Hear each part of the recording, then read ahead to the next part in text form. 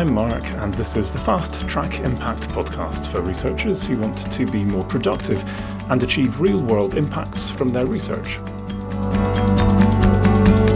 Today I want to think about what we can all do to develop our careers. And I'm going to suggest 7 things that I think we could all instantly do right now. We can make a decision that can deepen, can enhance, can extend what we can do, our potential, and enable us to do more and better and enjoy what we do more as a result.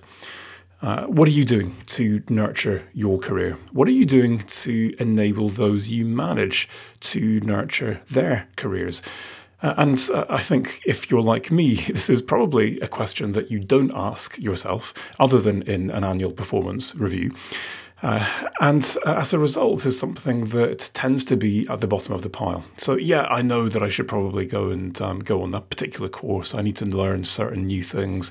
There are limitations that I keep hitting up against, but I just don't have time to deal with those because the day job is just so pressured. There are so many other things that I've got to do. And like everything else in this podcast, I'm going to try and go as deep as I can with this because I believe that when we realise how important this is, and this then becomes a priority, something that emerges at that intersection between who we are as researchers and our values, then all of a sudden it may become a lot easier to do some of these things. And the things I'm going to suggest are fairly straightforward. I think there's at least 3 or 4 that most of you would be able to do pretty much instantly if you want. So easy things, but ideally things that you want to do. So partly the reason that I'm doing this today, and this has been stimulated, is that I was challenged when I read that just over a month ago, there has been a new researcher development concordat agreed by Vitae. This is something that supersedes a similar concordat that was signed in 2008. The new concordat has been signed by all of the UK's major research funders, and there is a growing list of university signatories, and it says that researchers across the board should get a minimum of 10 days of continuing professional development per year. And it places the responsibility on to the principal investigators, PIs, and or line managers, if that's how things work in your discipline, to ensure that the researcher actually gets those 10 days. So what are you doing if you are a line manager of some staff, if you are a PI, to make sure that your staff don't just tick a few boxes in your annual review, but yeah, I'm looking at something substantive now, 10 days worth of development per year. And I think I look at my own practice and I see that I am already falling short on this. Yes, it's a question I always ask annually.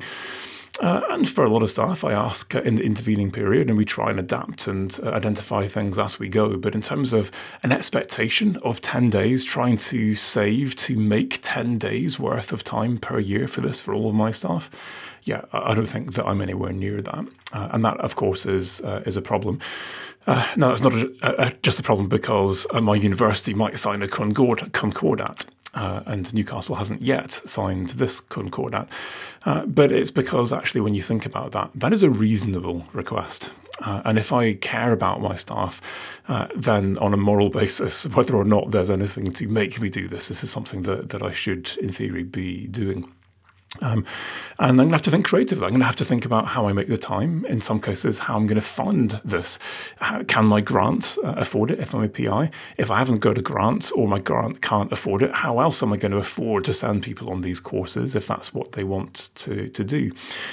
If you are an early career researcher, then I'd like to embolden you to say, well, you know what, this maybe isn't a right that is set in stone that I should demand, but actually this is a reasonable ballpark figure for the level of continuing professional development that I should in theory be able to ask for, even if I can't expect it. And let's just raise that bar rather than can I go to one conference per year?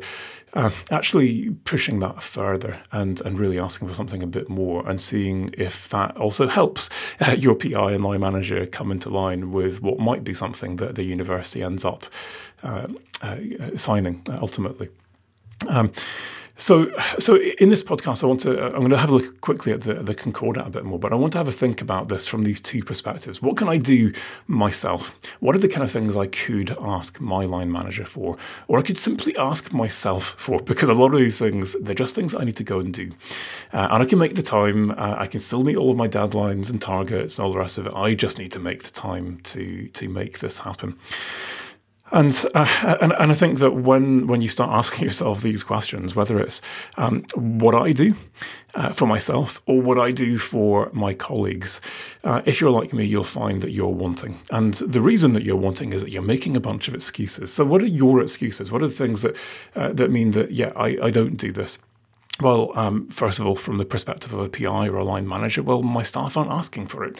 So if they're not asking, then they must be happy. They must have everything they need. And yet I ask once a year in a CPD, so in an annual appraisal. But actually, the expectation is not there that I'm going to ask a lot of stuff. And we're not creating those expectations. And so, I tick some boxes. Yes, I've done a few courses. Great, job done. I'm not actually pushing. Do you need more? What more could you do? And actually expecting that you're going to do something in the region of 10 days. And what more could I be doing? So, just because nobody's asking doesn't necessarily mean that they don't need.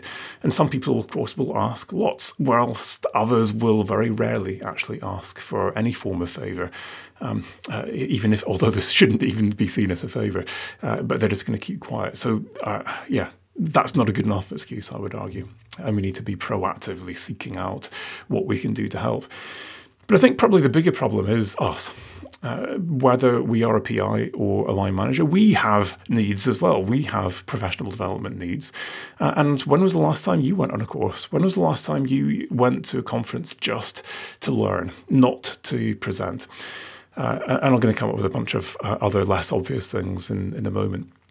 And I think that most of us will realise, actually, there's a whole load of things I've been sitting on that I could really do with that would be nice to have.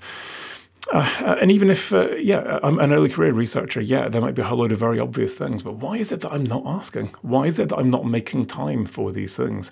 Well, I'm too busy. I've got so many other targets, so many other things I've got to get done, and they are more important. And I think the problem is that your day-to-day, you've got a bunch of important things, but they're also urgent. And your own development is, by definition, not urgent. Unless there's a task that you've got to get done and you need a skill to complete that task, and that task has a deadline. Generally speaking, there is no deadline on our own development. But if year after year goes by and you're never moving forward, you're not keeping up with the latest methods, techniques, theories, ways of doing things, then gradually you realise that you get the sense that you're stagnating, that you're going to conferences and everyone has moved on, that you're talking to colleagues and they're using things that you can't do, and you feel like you're a step behind constantly. And so I would argue that this is something that we have to think about, that has to be important. And so for me, drawing on the stuff that I've done with the productive researcher, I always ask myself, well, how might this fit into my identity as a researcher? So I am a researcher who is on that cutting edge. For me, I'm not just a pedestrian researcher who does consultancy type mode stuff that is fairly low level. I have an identity that is above average, that is on the cutting edge, that does stuff that makes a difference, that moves my discipline forward. That's the kind of researcher I am. And if that is the case, then perhaps I need some skills that will enable me to remain on that cutting edge, for example. What kind of researcher are you, and what kind of skills does that require? Perhaps my identity is as an impactful researcher. So I don't really care so much if I'm on the cutting edge, as long as I'm doing rigorous research. But what I care about is my identity as a researcher who makes a difference. And now, actually, what are the skills I need to be able to engage more effectively with the media, for example, to not turn down the next media interview because I'm terrified of it? What are the skills I need to start harnessing the power of social media, which is something that I've just never gone near? Or what other things are there that might enable me to become a more impactful researcher and really fulfill that identity? And then what are the values? So perhaps I might pair with a desire to be on the cutting edge, a sense of integrity, that what I do as a researcher has really deep integrity. So I value reliability, accuracy. And actually, I know that there are methods out there now that are more reliable, that are more accurate than what I do at the moment. I need to get with those methods. I need to understand that stuff. I need to be sure that I'm not missing a trick here. And I put that identity as a cutting edge researcher together with that value of integrity. And you know what? That professional development need is, of course, a huge priority. I need to make this happen. I'm making a plan today as I listen to this podcast.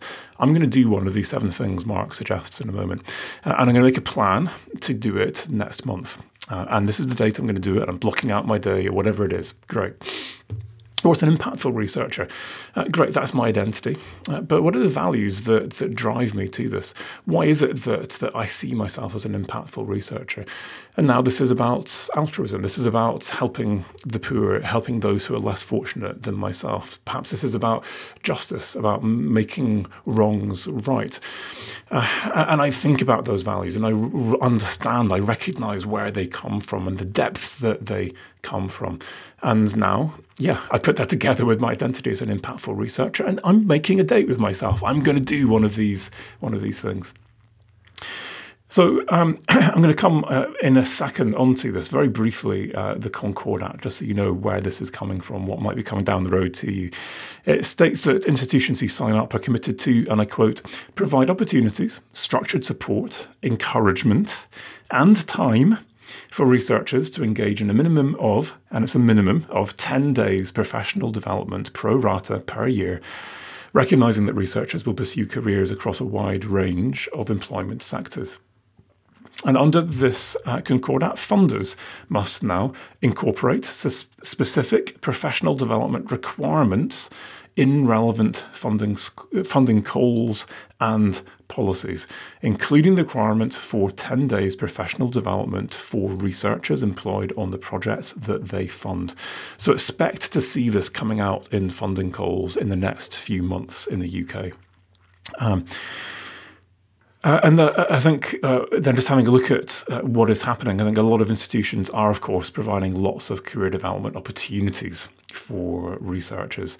And of course, this Concordat formalises that. And I think that's the easy win, and where this then becomes very easy for an institution to say, yeah, we sign up for this. Look at our incredible CBD program that we offer all of our researchers. It's one thing, though, I would argue, to have the opportunity.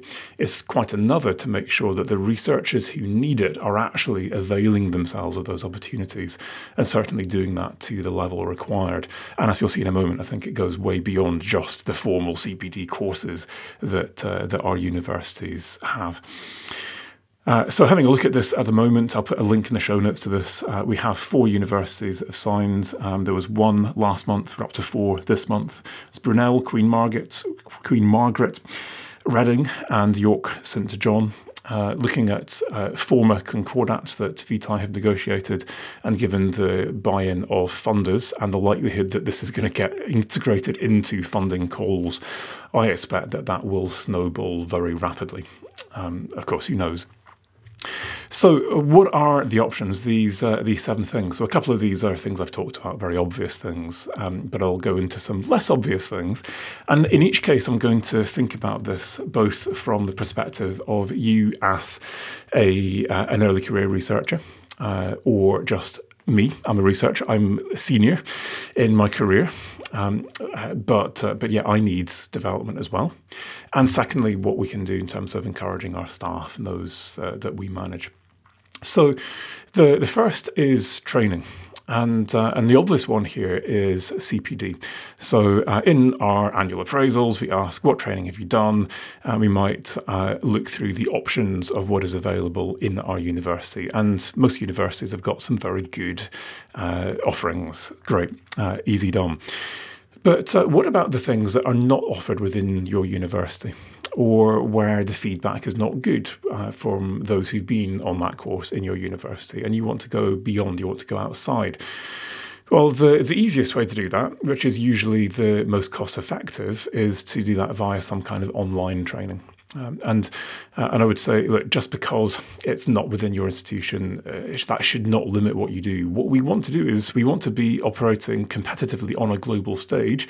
And if we don't think that there is the relevant course or a course to the relevant standard in our university, and we want to be operating at that standard, then of course we look beyond. We don't limit ourselves to what is within our institution.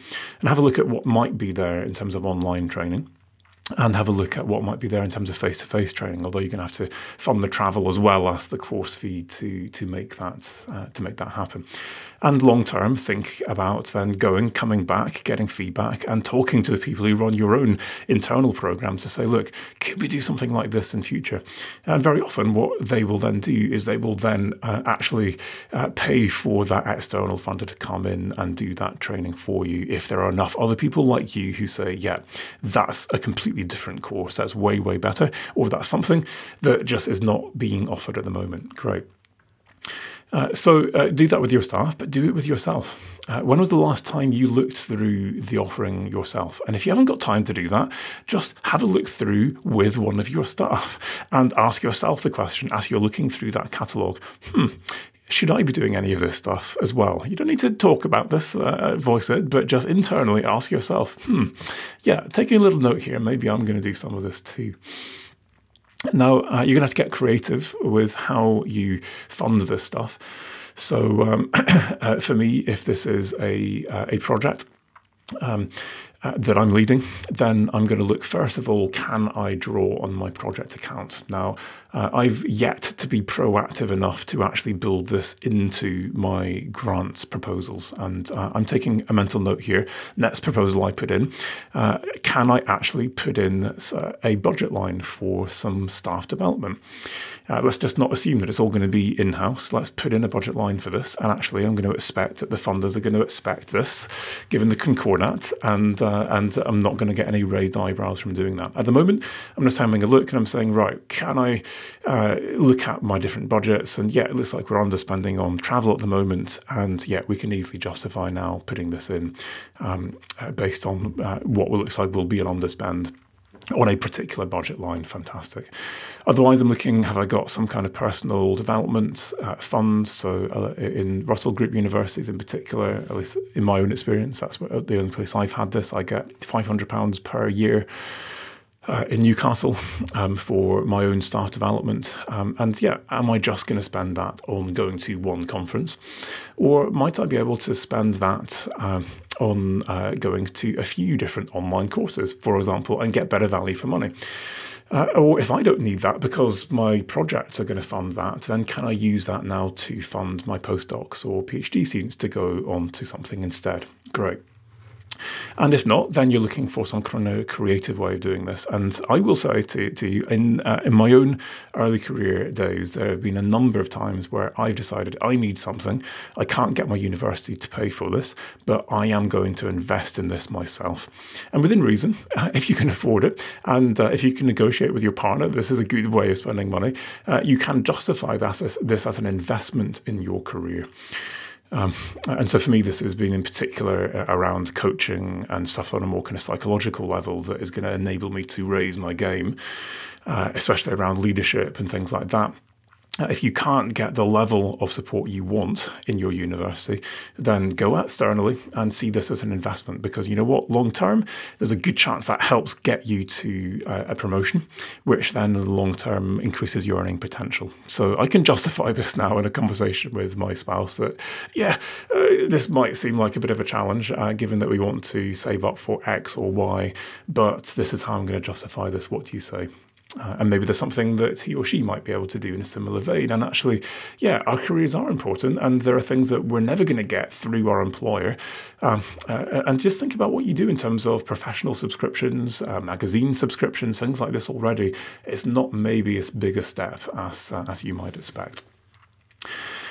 Second thing then is going to be conferences and workshops. Again, very obvious, but ask yourself now, what are the things that you could do as a punter? And certainly I've got to a point in my career stage where I feel like I can only ever justify going to a conference if I am presenting.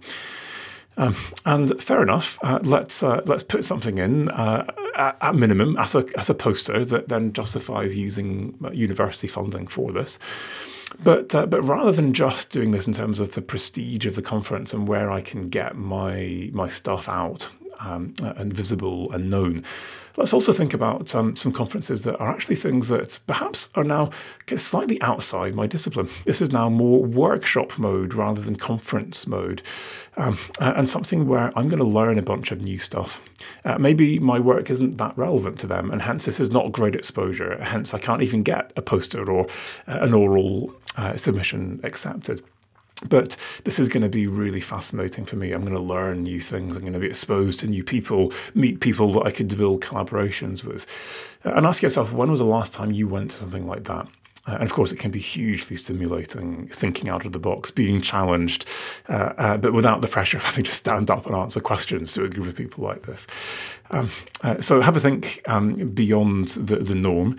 And again, ask yourself, what can you do to enable your colleagues? And so I've got a conference budget, but does that mean that I, as the PI, go around and talk at the end of my project all about our project? Or do I actually now divide this up and say, well, maybe my postdoc goes and does something early doors in more exploratory mode, finding out some new things? Or maybe actually I share this and me and my postdoc now are going at the end of the project, sharing that glory, or midway through doing something that is more in development mode as well. Now, the third of these is going to be shadowing. And of course, you've got these formal shadowing opportunities that I'd like you to have a think about. Google these. Being on social media is a great way of finding out about these kinds of opportunities. So there could be a bunch of things out there that you're just not aware of. So make yourself aware. Go and talk to people in your funding offices. They're often the people who find out about these because funders often offer these shadowing schemes. Find out what's available, and you now might, if you want to get into policy work, be able to shadow a policymaker or a civil servant, and these can be really invaluable. Professional bodies are another place of great opportunities for shadowing. But I want to, again, to try and think out of the box a little bit on this and just ask yourself what you can do in terms of informal shadowing opportunities, something that you could do right now, today. And first of all, I want you to think about what opportunities you could offer to someone else to shadow you. What are the skills you've got? And in particular, things that you've honed through years of experience that are the kind of the art of what you do, rather than the kind of thing that you might train someone up in.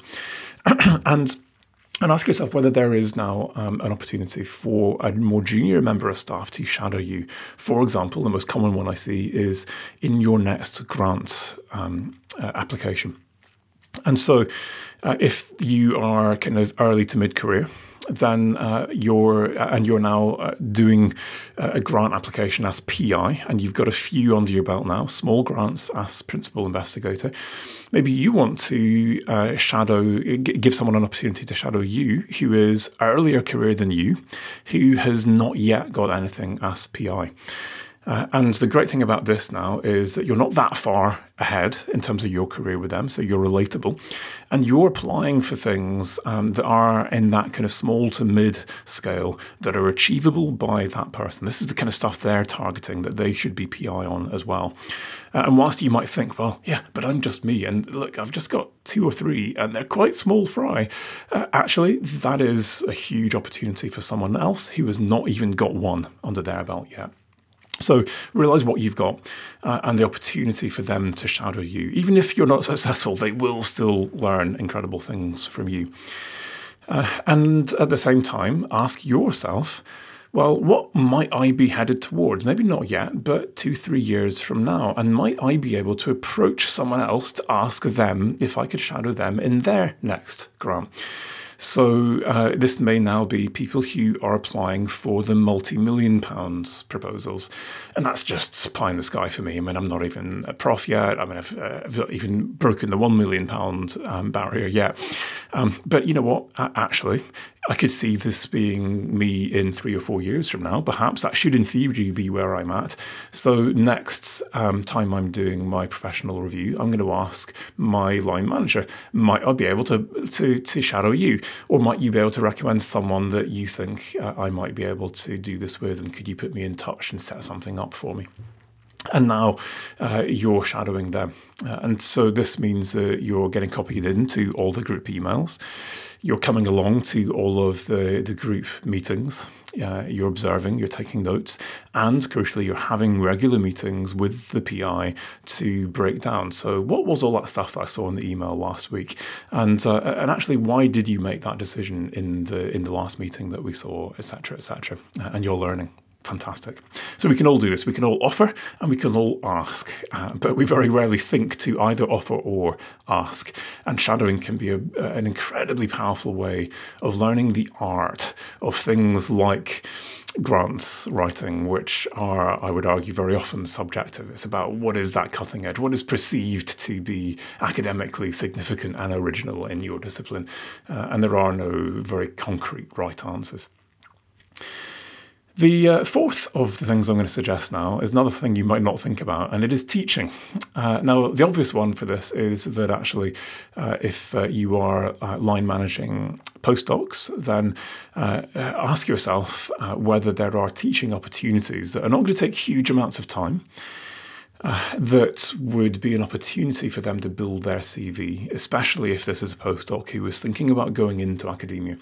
Because by the time you're applying for a lectureship, then you're going to need some teaching on your CV. And why not start now? Yeah, it's their first postdoc position. And you're thinking, well, surely they're not going to go straight from this into a lectureship. Well, who knows? Maybe it happens on a surprisingly regular basis. And if not, then it's now years worth of teaching experience. And at minimum, I'm looking at making sure that I'm giving each of my postdocs an opportunity, which they can say no to, for at least one lecture linked to their PhD and or their project. So they're not having to do loads and loads of research and thinking around this. This is home territory where they're confident. And this is not dumping them in at the deep end. This is now having a chat with them, giving them an opportunity to come to one of my lectures, having a chat after the lecture over coffee, giving them a chance to answer questions. Now helping them prepare the material. So they go, they prepare a draft, they send it to you. What do you think of that? And then after that, debriefing. How did that go? What could you have done better? What did you love most about what they did? What can they build on? Brilliant.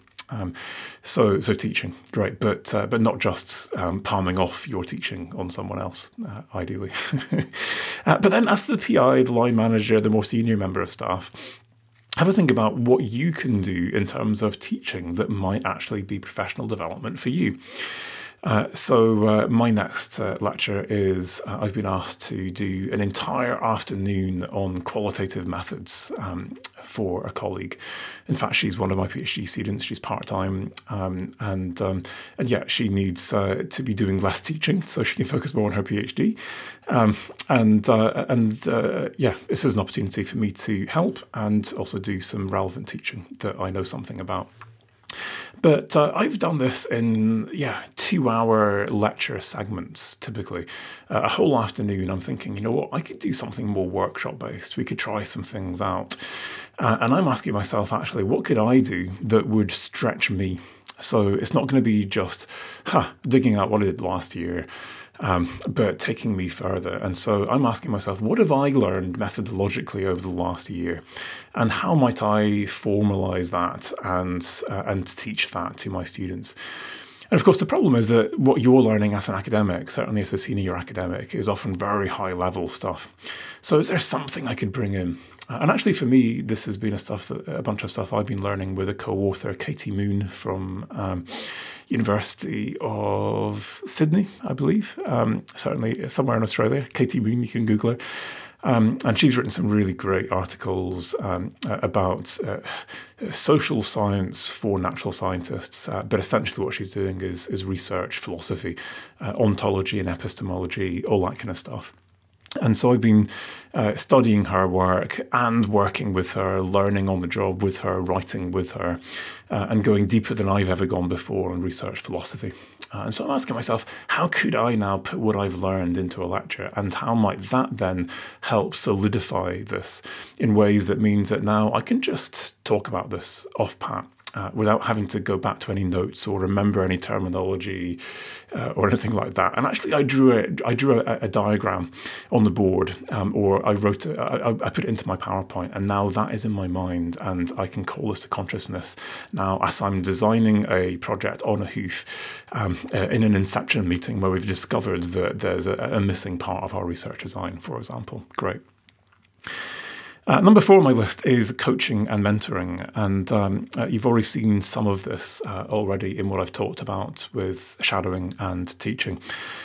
But this is now taking this a step deeper. So this is asking yourself, how might I not just supervise and manage my staff, but how might I be able to coach or mentor my staff? And I would argue that that is a qualitatively different thing. So now, rather than just helping people organise their time and manage reaching targets, etc., I'm asking them now, what are their career aspirations? Where do they want to go in the deepest sense in terms of their career, their lives? And how can I enable them to be the best researchers that they can be, to be the best people they can be, to achieve their goals, their aspirations, be inspired, be enriched? So that for me is how I would describe the difference. And a mentor, by definition, is simply someone who is at least one step ahead of you on any given pathway. And you may have multiple different pathways in your career. So I want a teaching mentor and a researcher mentor. Maybe I want a life mentor and a work mentor. So identify what are the different pathways that you're trying to push and get better at. And then ask yourself, who might be that one person who is one step ahead of you that you can talk to and trust, and who might help. And ask yourself whether you might be that person for someone else. Now, I think there are some risks associated with doing this with staff that you manage, because there is an innate power dynamic, and it's not always appropriate. So depending on who you are, who they are, and how strong that power dynamic is, it may not be appropriate even to offer this in terms of you, in which case you're asking them if there's someone else they might be able to reach out to. But in some cases it works, and so in any mentoring relationship, I always suggest start with an initial session, scope out what you want to achieve, scope out how many sessions. So normally fix 6 sessions over 6 months or 6 weeks. What are you going to achieve by then? We'll review at the end. Job done. Fantastic. And if you want, you can then extend for a further 3. But yeah, it's fixed. It's scoped out. It's defined. Try and help people to actually reach out to make that happen. And maybe you're now brokering that relationship, asking someone on the behalf, going for coffee to introduce them to each other, to explore that opportunity with them, etc. So make those opportunities happen for your staff, but also ask yourself who that might be. So for me, I've got I think two mentors. So one for me, I always like to have a kind of a spiritual mentor, and to be honest, a lot of these people are people whose books I listen to on Audible. Or people who I listen to in terms of podcasts, etc. In terms of your own emotional, spiritual, psychological walk, whatever it is, very often it's hard to find people that can be a few steps ahead of you in terms of your own social networks, and maybe you feel a bit embarrassed about that. So yeah, you can shortcut that by listening to someone on a podcast on a regular basis, or just listening to all of their books over the course of years, for example. I've got a friend that I connect with about once a month, who I think is a step ahead of me in a few ways in terms of his spiritual walk. I think I'm probably a step ahead of him in a few ways, so we learn from each other, which is always a good thing. But whether this is a friend, whether this is someone kind of outside your network, ask yourself. Beyond work, I would suggest, because it is all connected. And as we become psychologically more sorted, more resilient, then of course we do better in our work. We deal with failure better. We mentor our colleagues better. We are less needy in terms of what we get in terms of external validation from our work. And of course, one option to this is to get yourself a counsellor. So I have someone that I meet every 2 weeks, and strictly speaking, they are a counsellor. But I very rarely talk about my problems, my issues. This is about what I want to be, where I want to go, how I'm going to achieve things, overcome barriers. And it's a safety net if there are challenges. But for me, I invest heavily in my psychological well-being. Because I believe that is the secret to being sorted enough to achieve the stuff that I want in my career as well. It's all connected. But then in terms of my academic career, I think that the most constant mentor I've got is someone called Johan Fazey. He's a professor at University of York. And we don't meet up with each other very often. Sometimes it's once a year. But when we do, we check in at a level which is way, way deeper than with anyone else. So he studies transformations, and these are societal transformations. But of course, he looks at personal psychological transformation as well. And so there's a very deeply kind of connected conversation that I can have with him that brings us all together. And because ultimately he's going the same path as me. He's an academic, but he does it because he wants to make a difference. And he's now a Russell Group prof. He's got the same pressures, the same expectations on his shoulders. How are you dealing with that, Johan? What are you doing? And we again each learn from each other, but I always come away feeling like, you know what, he's a step ahead and there's something I could do differently. Wow. Who are those kind of people for you? And think deeply, think hard, and identify them and reach out, even if it's just once a year. Go for dinner, inspire yourself, and I'm sure you will give something to them at the same time. 2 left. So this next one is just to learn on the job, teach yourself something. And there are so many things we could just learn. So what are all those annoying things that I can't do? And could you just decide, right, actually, I'm going to teach myself that thing. Now, the secret of this is that these are things that you will probably have annoyed yourself with for years.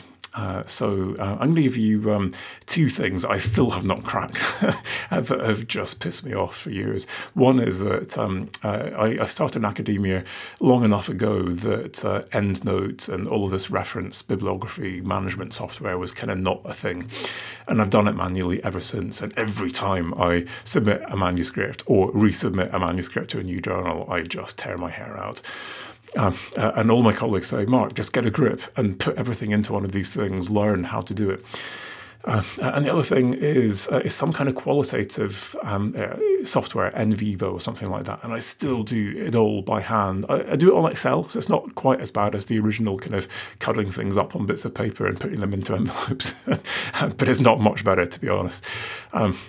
And every time I'm doing qualitative analysis, I'm just like, you know what, I just need to learn how to use this. Get one of my postdocs to teach me, for crying out loud, Mark.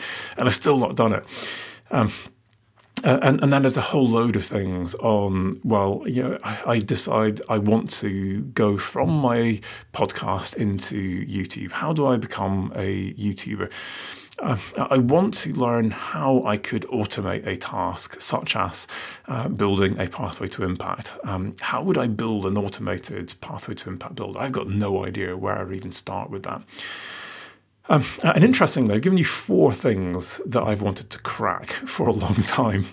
And I've cracked the last 2. And the reason is that I was able to see instantly why those 2 things are priorities. So let's go back to what I said earlier on, because it's important. And you're already maybe thinking, great idea, but I'll never do that. Why is it a priority? How does this connect to my identity as a researcher? And of course, as you know, for me, my identity as a researcher is someone who is impactful. What are my values? I want to help others through my research. Put that together, and I'm still struggling to help myself to learn EndNote and NVivo. But actually, you know what? I can become a more impactful researcher and help thousands of people if I can learn how to become a YouTuber and if I can learn how to build an automatic pathway to impact builder, which I've done in both cases. Maybe not great, but I've done it well enough. And I just set myself a target and I said, right, with the pathway to impact one, that was the longest one. That turned out to be really challenging. And it took 6 months. And I just decided, right, every week I've got half an hour, maybe 3/4 of an hour while I wait for my daughter during her swimming lesson. And I use that time at the moment to just mop up emails at the end of my week, maybe to make a phone call. And wherever I can now, I'm going to make a commitment that half an hour or 3/4 of an hour is sacrosanct. I am saving that to learn how to do this. And so for the first 3 months, it was trial and error. That doesn't work. That doesn't work. I've tried that. No, that's too expensive. No, that doesn't work. And I just kept going until I worked out how to do this and I learned myself. And I can't code. I'm pretty useless with a load of technologies, but I ultimately managed to do this because I just stuck at this by using that one little bit of time. And I was motivated, which is why I did it. And of course, actually now the choice of mopping up emails or doing something that will take me closer to my most important priorities. Of course, I'm going to do this. Yeah, every now and then I had to make a phone call. I had to deal with a really important set of emails I know I'd missed. But yeah, by and large, I did it. And then finally, I'm going to give you one final thing that we could all instantly do. And I'm going to confess to you that I am not yet doing this and I've not done this. So the rest of these I've done to some shape or form. This is one I failed on. So maybe you can do better than me on this because I still think this is a great idea and it's something we should surely be able to do. And it is thinking days. So I've talked about this in various different forms, and this could just be a thinking lunch, and I do that. So I'm going to take a pick at lunch, and I'm going to go for a walk. I'm going to take a whole hour to eat my lunch in a beautiful place and think. And of course, you can do that in an hour. But actually, what about a whole thinking day? So we've got to a point in our qualitative analysis where this is theory building. I'm trying to come up with that new research proposal, but it kind of feels quite incremental. And I'm looking for that step change, that idea that will be truly original. What is that thing?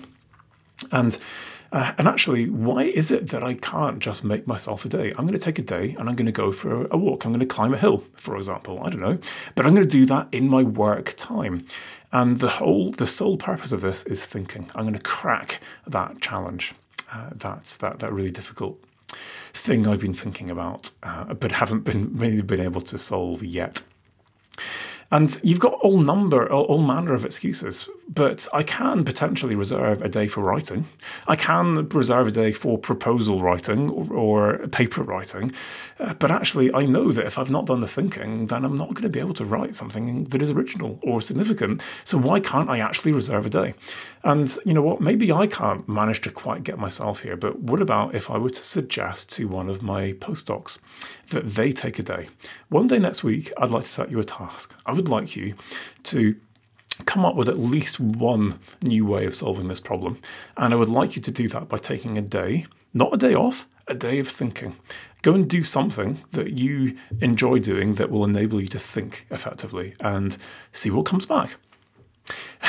It seems a bit radical, but you know what? Well, let's start how we mean to go on and enable our colleagues to do that. And then maybe they learn that, you know what, thinking days are legitimate. Thinking days are useful. Thinking days help me actually get to the top of my game. And maybe then we can copy our colleagues and do what we preach and get a thinking day as well. That's my take home. Can I make myself a thinking day? So ask yourself, what are you going to do? Come up with one of these things. I'm going to go and do some new training or enable one of my colleagues to go and do something perhaps beyond just the CPD courses that I've got on offer. I'm going to go to a conference that is kind of for me, not just to present my work or maybe more workshop mode, or I'm going to enable one of my colleagues to do that. I'm going to ask to shadow someone or offer someone something that they can shadow from me. I'm going to enable my postdocs to do some teaching, but I'm going to give them some support to do that rather than just palming off my teaching. And I'm going to think about how I can learn more, codify extend what I've learned in the last year next time I teach a course, rather than just regurgitating what I did last year. I'm going to coach or mentor my colleagues and offer myself as a mentor, and I'm going to try and find someone to mentor me. I'm going to ask myself, what is it that is stopping me from learning the things that I know I could in theory easily learn?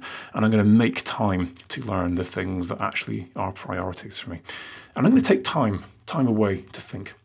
If not a day, then at least a nice lunch break, just to think. No emails, no phone, I'm just thinking.